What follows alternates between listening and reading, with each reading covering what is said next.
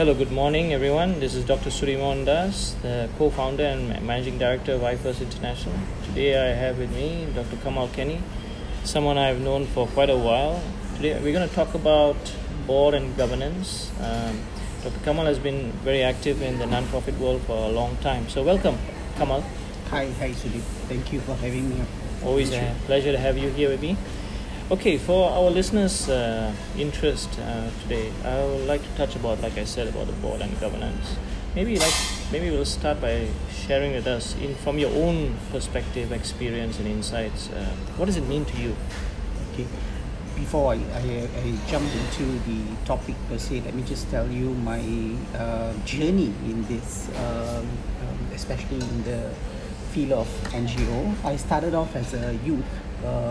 Just when I completed my university education, and then I was very actively involved then in Perak. After that, for many years, I was doing a lot of youth activities. Started off at state level, and then eventually went on at national level. And then I moved on at the national level as a council member. Then later I was elected as the vice chair, and currently I'm the vice chairman of the Federation of Reproductive Policies in Malaysia. I'm also an exco member with Majlis Kanak-Kanak Malaysia. So in 20 years, I have moved from youth-related programs and now have been very much involved in children and adolescents. Okay, so a little bit about board governance. What's your take on that? I think this is really a good topic because I think there's a lot of ambiguity shrouded around governance. A lot of people take on the role of a board member, but when they take on the role of a board member, they feel that as a board member, primarily you are required to fundraise, and when the board is able to actually get someone in the team who is actually able to raise a significant amount of fund, then he will be a good individual to be in the board. I think when we talk about board governance, the spectrum, the whole one is very wide. It's a lot about decision making, the right decision that you are able to make, being able to see how you're able to continuously be relevant in that particular organization. Yeah. Okay, and so what would it be such that why is this an issue whereby people start thinking that if you're in the governance element, fundraising is a key component? Why is that? Where does that come about? I think it's primarily because a lot of, especially non-profit organization, because especially in Malaysia, we have moved from a third world country to a developing country, so we are not getting funds. So when there are not funds coming in, a lot of these organizations. And you mean funds from overseas? Overseas, yeah. Okay, they are not able to get funds as how they used to get previously, so they're required to raise their own fund so that they're able to run programs. So in that context, that's where they feel that the idea of fundraising is something that's very important. Undoubtedly, it's definitely an important, but fundamentally, the role of a board entails a lot of other aspects. It entails about policies, how they are able to make strategic policies that defines issues of today. If you notice, the issues, because of the change of times, issues are also evolving. So the policies that we have in place must also be changing in times. Okay. Besides that, I think as board members, there should be a certain element of oversight. What do you project that's going to take place in the next 5 years, next 10 years? So your ability to see that is very important. That would reflect on your financial sustainability. Okay, and there's always this issue, some people have complained about board members micromanaging, or for that matter even having a helicopter approach, where they don't get too much involved at all. What's your take on that? That's very true. There's two ends of the spectrum.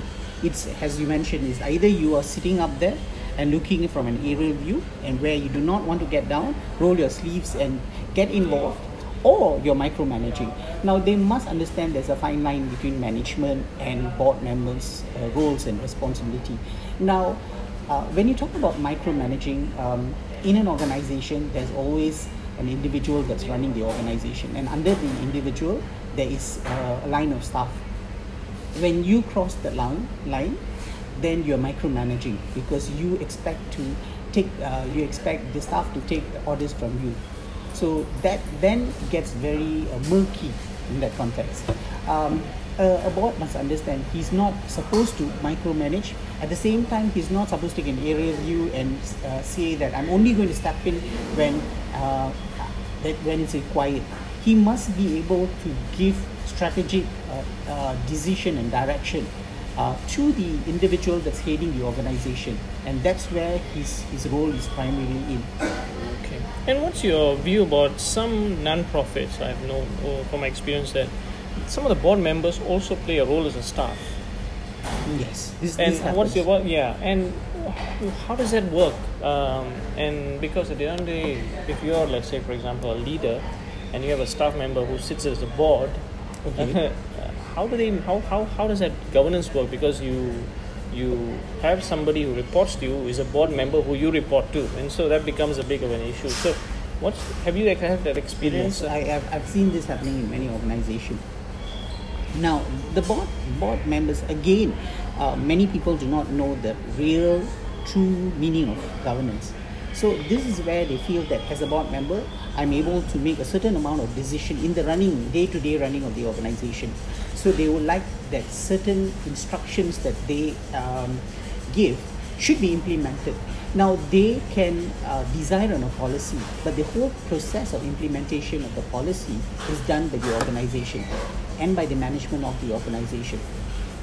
So that's where you should not cross that line. But however, having said that, there are also organizations where, because of the aerial view the board members are taking, staff will choose to cross the management and go directly to the board. Now that's where the communication component is very important between the board members and the management, for them to actually thrash out what are they able to sustain the organization, what are the issues, conflict management. Now, if there have been many instances where the management will decide the agenda of the meeting, of a board meeting. Now, in a true sense, a board member must be able to say that this is the expectation of a board meeting agenda. I would like to see this incorporated and this to be deliberated else as well.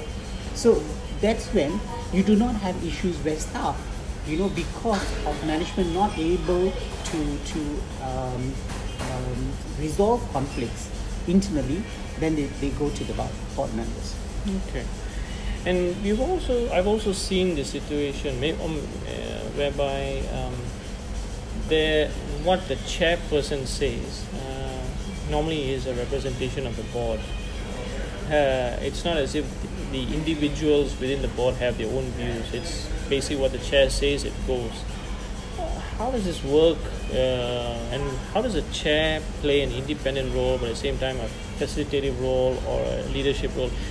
What is the chair's role in this whole board and governance? What's from your experience? Okay. Now, in a non-profit organization, the board members are elected individuals, and I agree to you to a great extent, where many chairpersons do steer the sheep at his own whims and fancy.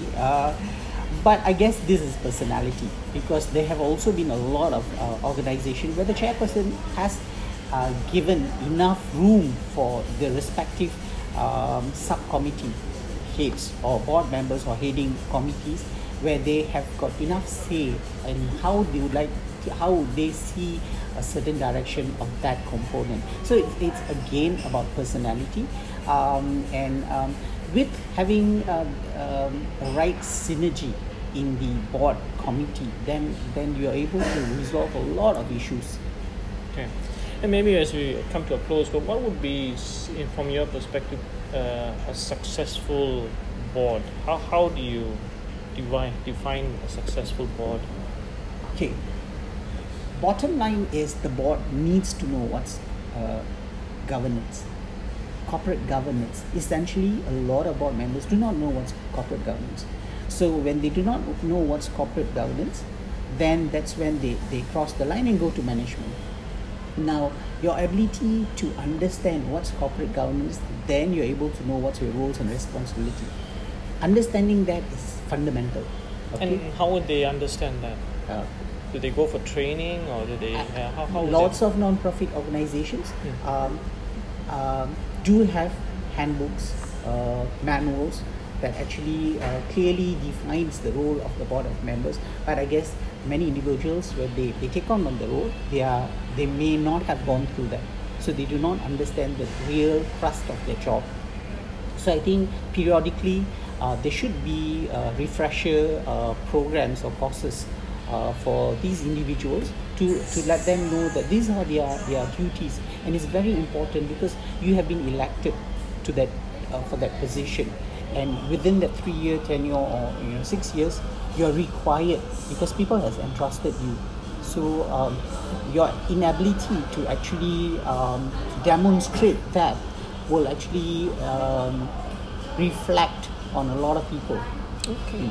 Well, thank you very much, Kamal, for your insights. And it's been very refreshing to hear your perspective as somebody who's been in it. Really appreciate it. Thanks. Thank you so much, Sudhi. So with that, thank you everyone. If those of you are willing to listen to this podcast, please tune into www.ifirstinternational.com. You can get any other podcasts that are relevant to your own topic of interest. Thank you. Bye.